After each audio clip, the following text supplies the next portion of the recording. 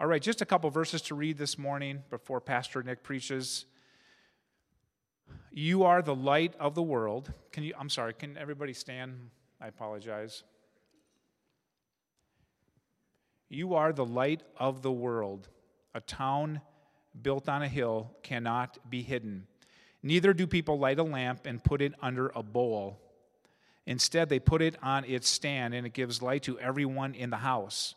In the same way, let your light shine before others, that they may see your good deeds and glorify your Father in heaven. This is the word of the Lord. You may be seated. Thank you. Thanks, Mike. That was very, very nice. My goodness. So this morning, would you join me in just praying that God would plant a kind of a seed in our hearts together here this morning that would grow? I think that was my prayer during worship today. All right? All right. So today we are beginning a new series that we're calling A Visible Kingdom. And this series is all about, hopefully, capturing a biblical vision of the church. And really, I think there is no more important time to capture a biblical vision of the church than in the time that we are in right now. You know, one of the concerns many people have had over the last number of months of social distancing in the era of COVID is about how people maintain a sense of community in this midst of what, for many of us, we experience as a kind of social isolation. We're kind of by ourselves a little bit. And that turns out to be really difficult, right? Maintaining connection in the midst of this time. I know that every person in this room and every person not in this room deals with these issues differently and puts different emphases on social distancing and those types of things. This is not a kind of political statement about how individuals should be living during this time. The series is not. I think each person should make their own decision based on a different set of factors that every person encounters in their life. What I'm making here this morning is a simple observation, right? An observation about what is occurring in our culture and how it might be affecting our view of the church. My primary concern is that this pandemic has simply sped up a kind of breakdown in relationship that had been occurring and has been occurring in our society for a number of decades now. The truth is, our culture was tending towards isolation to begin with. Video games, social media, and an excessive amount of television watching, along with the breakdown of many of our institutions and clubs that used to bring us together, is leading us down the path of aloneness. It's leading us to become a more isolated people. But COVID, I think, has heightened and intensified what was already taking place. Robert Putnam is a political scientist who, at least at the time of the writing of his book, was teaching at Harvard University. And in his book, which is called Bowling Alone, as in rolling a ball down an alley and hitting some pins, he talks about the weakening fabric of American society. And he illustrates this by talking about how the number of bowling leagues and bridge clubs and civic organizations has been on the decline for a number of years. He talks about all of the ways that our society has grown more isolated and by so doing has grown less connected. And interestingly, he talks about how the weakening social connections in our civic society has led us to greater levels of polarization and disagreement. Which is not shocking, is it, that a lack of connection would lead to a kind of temperature rise in our polarization, which is what we are kind of seeing right now, right? 3 weeks out from the election. But here's the point. Here's the point this morning. The Church of Jesus Christ is called to be the antidote to our culture's slide towards isolation. I really believe this. The Bible clearly tells us that the world is in the midst of a kind of pandemic of aloneness, of relational struggle. This is just the common state of human beings. And the people of God are called to be a living example of what human relationships, human community can be at its best. I really think this. You can think of it like the church is meant to be this little outpost of the kingdom of heaven in the midst of the kingdom of the world, pointing with our lives and with the way we love one another towards the reality that God wants all human beings to live into. This is, I think, what the church is. We're called to make visible the kingdom of God on earth. But here's the problem. There turns out to be a problem there. And this is not just a problem in our time that we're dealing with. This problem has occurred throughout all of the history of the church. Too often throughout history, the church, as an institution, has been co-opted by cultural forces of its day and has sold its birthright as the people of God, in a sense. You see, in every generation, there is some type of temptation to make the church look more like the kingdom of the world than like the kingdom of God. This is a constant pull. It's a constant temptation for the church.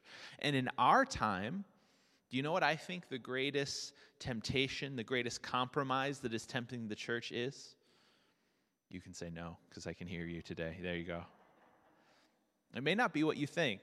It may not be what you've heard other pastors actually say.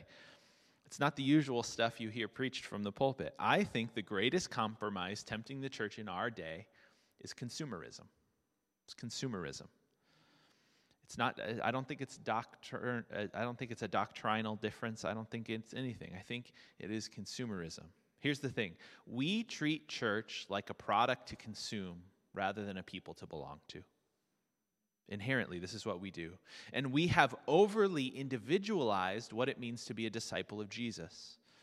Now, I was trying to think of an analogy to help us get our heads around this kind of consumer culture, to really understand the ways in which we view church naturally because of the culture we all live in inappropriately. And the analogy that I came up with is that many of us, and I think this is not an indictment of any of us, I just think it's the cultural assumptions that we all come into our lives with. Many of us think of church kind of like a spiritual gym, right? Now, a gym is a place that you go to work out. They may have some equipment there that you don't have at home, right? They may have a trainer that will help you use that equipment in the proper way. They may even give you some tips on better eating habits or proper stretching techniques before you attempt the hang clean, which I've never attempted in my life. And at the gym, you may even make a few friends that will spot you, right, when the weight gets heavy. And you might even like those people a little bit. Maybe those, like I said, maybe those people help you along the path of fitness, right? But ultimately, the gym's purpose is that it's there for you, right? It's there so that you get stronger or drop a few pounds and have what you want in life. Ultimately, you consume the products and services that the gym has to offer in order to make you stronger, right? This is what the gym is there for. And many of us, because of the influence of our consumer culture, kind of view church like that, I think. It's a default that's in all of us. We come to church because we know it's a good thing to do. That's why we do it, right? But ultimately, we do it because we view it as a kind of spiritual gym, a place I can go get a little bit better here, or a little bit more moral over here, right? It's a place I go to be encouraged and uplifted, right? You hear that come from the pulpit. I say that, right? I hope you were encouraged and uplifted today. Now get out of here, right? It's a place I go to make myself feel good, hopefully, right? You don't leave feeling negatively most days when you leave church. And the pastor, well, he's kind of like a trainer that helps me get my macros in or shows me the best way to grow my biceps. And if you need any tips on that afterwards, clearly I'm the guy to come to and talk to. Or he gives me all the latest information on intermittent fasting, right? Or in our case, just fasting. You just got to fast. And we may even have some relationships at church, right? The church may have helped us through a difficult time, and we're thankful for those people. But ultimately, because of the culture we live in the back of our minds, we just come with this assumption that the church is there to consume. It's functionally for our benefit. Now, this is, like I said, not an indictment of any of us. Rather, I think this is just the great temptation of our time. It's the thing we all have to fight. All of us are affected by this cultural pull towards consuming spiritual content rather than belonging to the community of Jesus. This is what we're all tempted by. But here's the thing. When the church acquiesces to the culture and starts consuming rather than becoming a place of consumption rather than a place of belonging, we actually do our neighbors and our world a kind of disservice. Because we are not living as the type of church that offers the world an alternative to the way that they are living, right?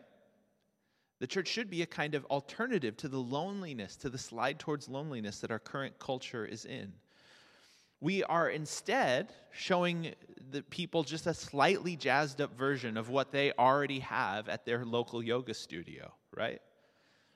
If we just kind of take on the cultural assumptions of our day. You see, when the church does not live into its call to be a true, authentic community of belonging centered around the person of Jesus, people will naturally go other places to find that belonging because they don't find anything in the church that is particularly significant or good.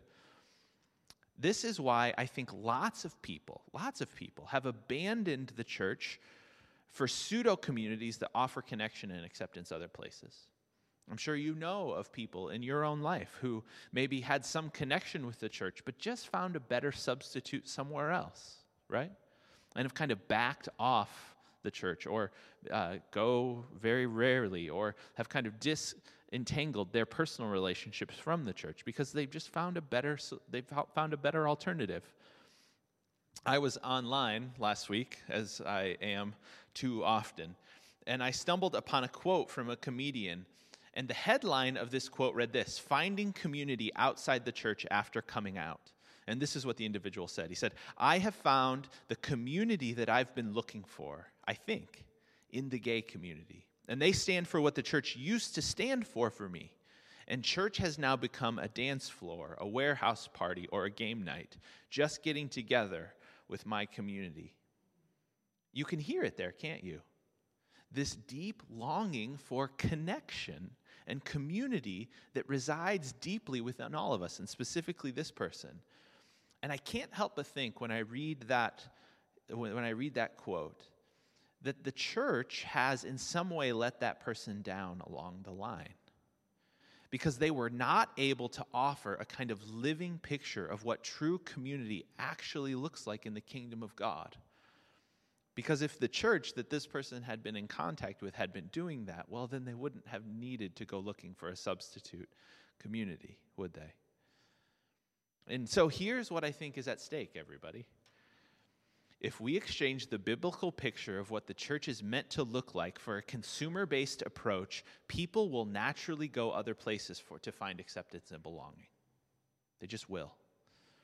But if we can recapture, I think, a biblical vision of what it means to be the people of God gathered around Jesus, where people are radically accepted and radically loved, where people are invited in no matter who they are or what they've done, when we offer a community not based on hobbies, not based on affinities or preferences, but it's a community that is centered around the resurrected King of the universe and has its doors flung wide open to everyone. Well, I think when we offer that type of community, it is a really hard thing to deny. It's a really hard thing to walk away from. It's actually a kind of beautiful picture. It's a beautiful picture of what human beings were meant to be in community, the type of relationships and love we were created to have as we center our lives around the person of Jesus. And here's the thing. When we embody that type of community, I believe it is the most powerful witness to the reality of the resurrected Lord there could possibly be. My verbal affirmation of the fact that Jesus has been resurrected from the dead, that he died for our sins, and that he is coming again is one thing. But when I embody that reality in my life with other people in the church, it becomes almost undeniable. We put on display, in a sense, the truth of who Jesus is and what he's come to do. We become a community of saved people together. And that is a beautiful, beautiful thing.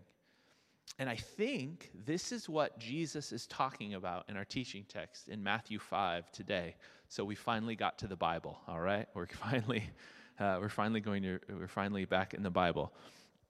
If you have your Bibles, you can turn to Matthew 5, and we will talk about this. But here, in this passage that we're reading today in Matthew 5 is set within a section of Matthew's Gospels most people refer to as the Sermon on the Mount. Your Bible probably calls it that as well. This is Jesus' kingdom manifesto.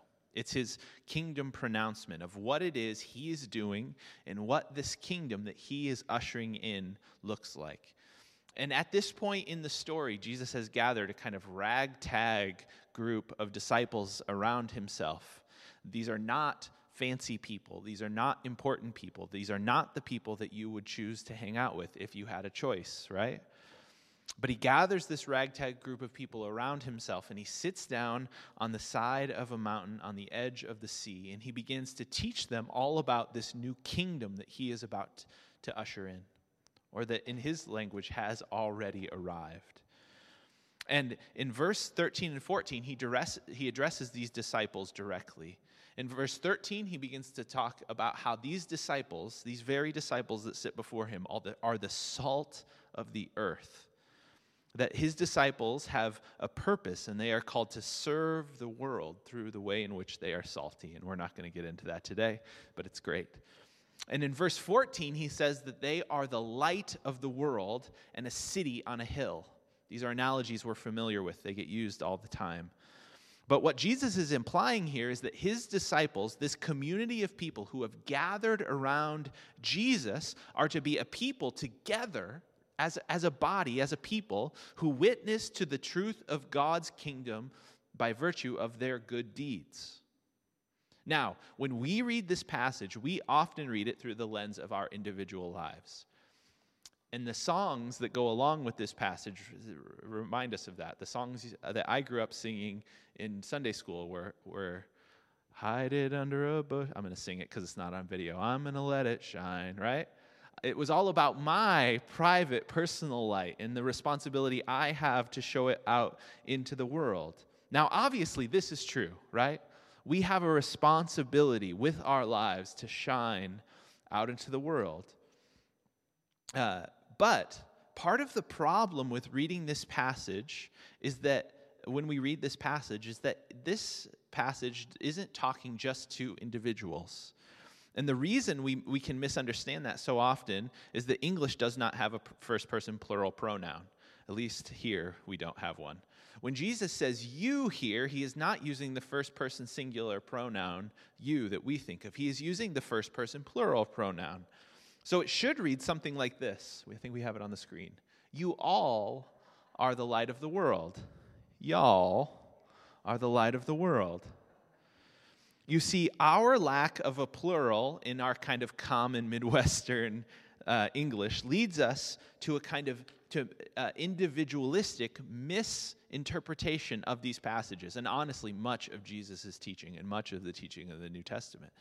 And we know all of the, and here's why we know this for sure. It's that it's not just like a kind of mistranslation, and it's not a mistranslation, but a misunderstanding of a translation of the Bible. The reason we know that this specifically applies not to necessarily to individuals, but to groups, is that Jesus did not come up with this image of a light and a city on a hill all on his own. He's actually quoting the prophet Isaiah here. He's referring back to the Old Testament in a prophecy that Isaiah gave in Isaiah chapter 2. And I have it here for you. I'm going to read it. Isaiah chapter 2, beginning in verse 2, says this: "In the last days, the mountain of the Lord's temple will be established as the highest of the mountains. It will be exalted above the hills, and all the nations will stream to it. Many peoples will come and say, 'Come, let us go up to the mountain of the Lord, to the temple of the God of Jacob. He will teach us his ways so that we will walk in his paths. The law will go out from Zion, the word of the Lord from Jerusalem. He will judge between the nations and will settle disputes for many peoples. They will beat their swords into plowshares and their spears into pruning hooks. Nation will not will not take up sword against nation, nor will they train for war anymore. Come, descendants of Jacob, let us walk in the light of the Lord. So, Jesus is quoting this passage here. Most of his audience would have been familiar with it. This was a very, very well-known prophecy of Isaiah in Jesus' time. So what is Jesus trying to communicate to his disciples by quoting this passage and telling them that they are the light of the world? What he's telling them is that you, my disciples, are the city that Isaiah prophesied about. You're that. You're what he was talking about. When Isaiah spoke about a temple and a mountain, it turns out he was not describing a physical location and a physical structure. He was prophetically describing a people who would gather as God's family and bear witness to the world. And because of their witness to the world, what would happen? The nations would stream in, which is what we've seen happen in the church, isn't it? Jesus is actually being quite clear with his audience in Matthew 5:14. He is telling his audience that they are the beginning of what God is about to do in the last days. Thanks, Carol. What he is not saying, here's what he's not saying to his disciples. What he's not saying to his disciples in Matthew 5 is that they are a bunch of individuals who need to go do individual good deeds. This isn't what he's saying. Jesus is not just giving moral teaching here. He is forming a new kingdom community, a people around himself. A new people called to put on display collectively the love and grace of God by being an alternative community to the cultures of this world. And by so doing, he says, you will then be attractive. You will be a kind of light to the world, and people will, what? They will come in and up the hill and become a part of this people as well. Right? I love the way one scholar describes this passage. He says, disciples are a city on a hill in the Isaiah 2 sense, only if we invite and draw people of all nations up the hill and through the gates into an experience of shared eschatological community. Much as a neon sign of a hotel invites the weary traveler to rest, so is our light to be an invitation. Now, that word eschatological there is just a big theological word, so don't worry about it. It just means the end times people that Isaiah was talking about there. It means the community that God ultimately wants to see. You see, it is the church's shared life. It is our shared life, our life together, our life as a Jesus community that shines the light of Jesus out into the world. All right? Our individual lights matter. They do. What we say and do as individuals out in the world matters. But it is when those lights are united together as a collective witness to the life and love of Jesus that we become a kind of neon blinking sign, inviting weary travelers in our world to a place of rest in and through a relationship with Jesus as a part of his family. Jesus intends the church to be the place where people meet him, which is why the church in Scripture is called the body of Christ or the bride of Christ, right? So that is what we're called to be. That's what we're called to be and do. But the question now is, okay, how do we do it, right? That's some kind of like big theological ideas about what the church is, and what the 15 of us here this morning are called to be together.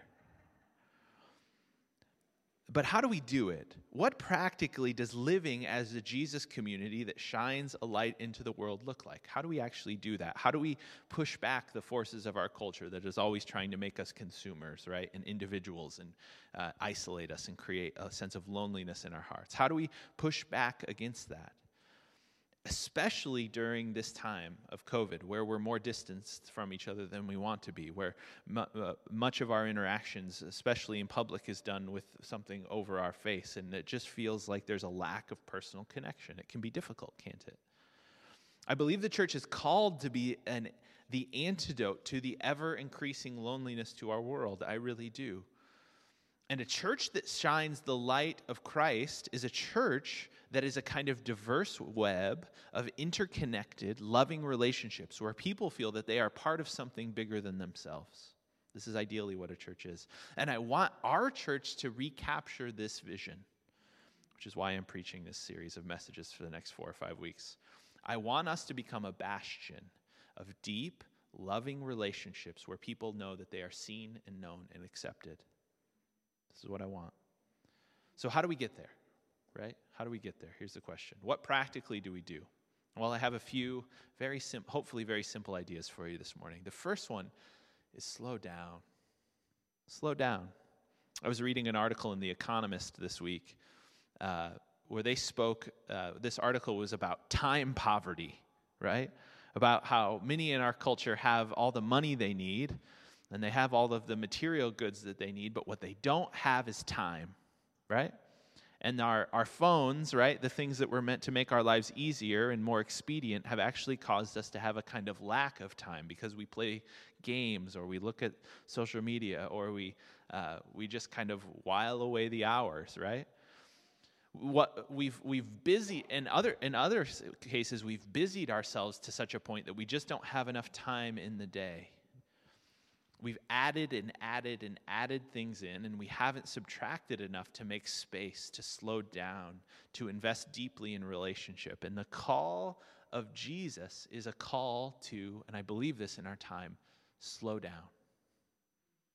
I read a book once that was called Slow Church, and I really liked it, right? We have to slow down, and we have to make space in our lives. We literally have to carve out space in our lives for relationship, for other people in the community of God. We literally have to carve out space in our life for church, right? Not just church on a Sunday, but the type of church where those relationships are like woven into our lives. We actually have to be proactive about it. In the same way we're proactive about saving our money, or the same way we're proactive about what we eat. If we don't carve out space, we will live in the midst of a kind of time poverty, and the thing that will fall by the wayside will be the community of God. It will. But if we prioritize that relationship and we slow down just enough, then we can find that that's what we prioritize, and that's where we find our life. So the first thing is just slow down. Slow down. The second thing is prioritize people. Prioritize people. You know, it is easy to drift away from the church. It is. I'm a pastor. I see it happen all the time, and I see it happen with myself. It's easy to lose connection and step away, especially during this time, right? When we've been online for a period of time, and we had a break in September where 2 weeks where we were just online. And if you really want to, you can just watch the live stream, and right? It becomes very easy. It becomes very easy to not prioritize people. And what happens very often is that we don't prioritize the people of God. And so when we don't physically show up, what happens? We go a month, 2 months, 3 months without really engaging in this thing called the body of Christ. Now, this isn't to cast stones at anyone. It's just to say that if we don't prioritize relationship, this is the natural thing that will happen to us. And church will just become a peripheral thing in our lives that we do on certain Sundays, rather than a people that we belong to. Now, the test for this is not how often we show up to church, right? I'm here every Sunday, but that's because it's it's the thing I do. It's the thing my family does. And I'm not overly concerned that people are here every single week. If I had my druthers, yes, I would make you all be here every single week, right? I would tie your feet to the chairs, and you wouldn't be able to leave during the week, and you just sit here, and I'd come talk to you, and it'd be great. But the test is not whether you're here every single week. The test is, even if you're not here on a Sunday, are you still involved in people's lives? Are you still a part of the church? That's the test. And if you're not here, and that brackets off the part of your life where you're a part of the body, then the chances are we haven't prioritized people enough, right? We haven't woven the life of the church enough into our daily lives that we are a part of something bigger than ourselves. An individual in our church comes up to me fairly regularly and apologizes when she's not at church. And the thing I say to her is the thing I say to most people if they ever apologize about not being at church. And what I say to them is, I don't care. As long as you're a part of us, right? I care if you miss church and you're not a part of us, right? Like, that bothers me because then I can't connect with people. But if you're not here and you're a part of us, it's okay. Because I know you'll be back, right? And I know you're a part of us. But if you're not a part of us and then you disappear, well, that's a problem, right? That's a problem. So we have to prioritize people. We have to prioritize people even when we don't want to prioritize people. And we have to carve out space in our lives for the people of God. We just have to. All right? So that's number 2. I hope that wasn't too harsh. Was it too harsh, Judy? Okay, good. Let's move on to number 3. I'm often not accused of being too harsh, but I'm just making sure. Number 3, and I think this is the most important thing. God's love is not fully experienced until it's shared. God's love is not fully experienced till it's shared. The natural human impulse of all of us is to be like a sponge and just soak up the love of God, right? Just like, give me all the love. I'm here for it. Just like, love me constantly. I'll let God love me all day long. But the natural human impulse is to do that in a self-focused way. A just receive kind of way. This is our natural impulse for all of us. But we learn from the scriptures that the love of God is not fully experienced until we experience it for ourselves and then share it with other people. Here, I'll show you. In 1 John chapter 4, verses 7 through 8, this is what John says to his audience. Dear friends, let us love one another. For love comes from God. Everyone who has been born of God and knows God, everyone who loves has been born of God and knows God. Whoever does not love does not know God, because God is love. This is how God showed his love amongst us. He sent his one and only Son into the world that we might have life through him, that we might live through him. So here's the thing. If I'm reading this right, the true sign that we have encountered the love of God in Jesus is not that we continually soak up that love. Rather, it's that we actively go and love other people, right? That's the sign that you've experienced the love and grace of Jesus. The sign that we have encountered the love of Jesus is that we love other people.